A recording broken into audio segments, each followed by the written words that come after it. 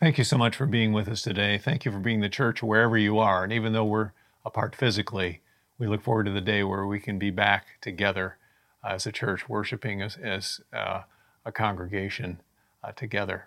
For those of you who are interested in continuing this worship experience, there's a link on the sermon page to our lead pastor, John Parker, and he will take you through some steps that you can take to have communion where you are. And if that is something that you would find that would be helpful in your worship experience, we would encourage you to go to that link and use that information accordingly. Next week, we're going to be finishing this passage, and we're going to take it to the next step. We're going to talk about what it means to continue on so we can end well as believers, even though we might be going through difficult times. As we leave here today, please hear these words of benediction. May the Lord bless you and keep you. May he make his face to shine upon you and be gracious to you. May he lift up his countenance upon you and give you peace. In the name of the Father, Son, and Holy Spirit. Go in that peace. Service is ended.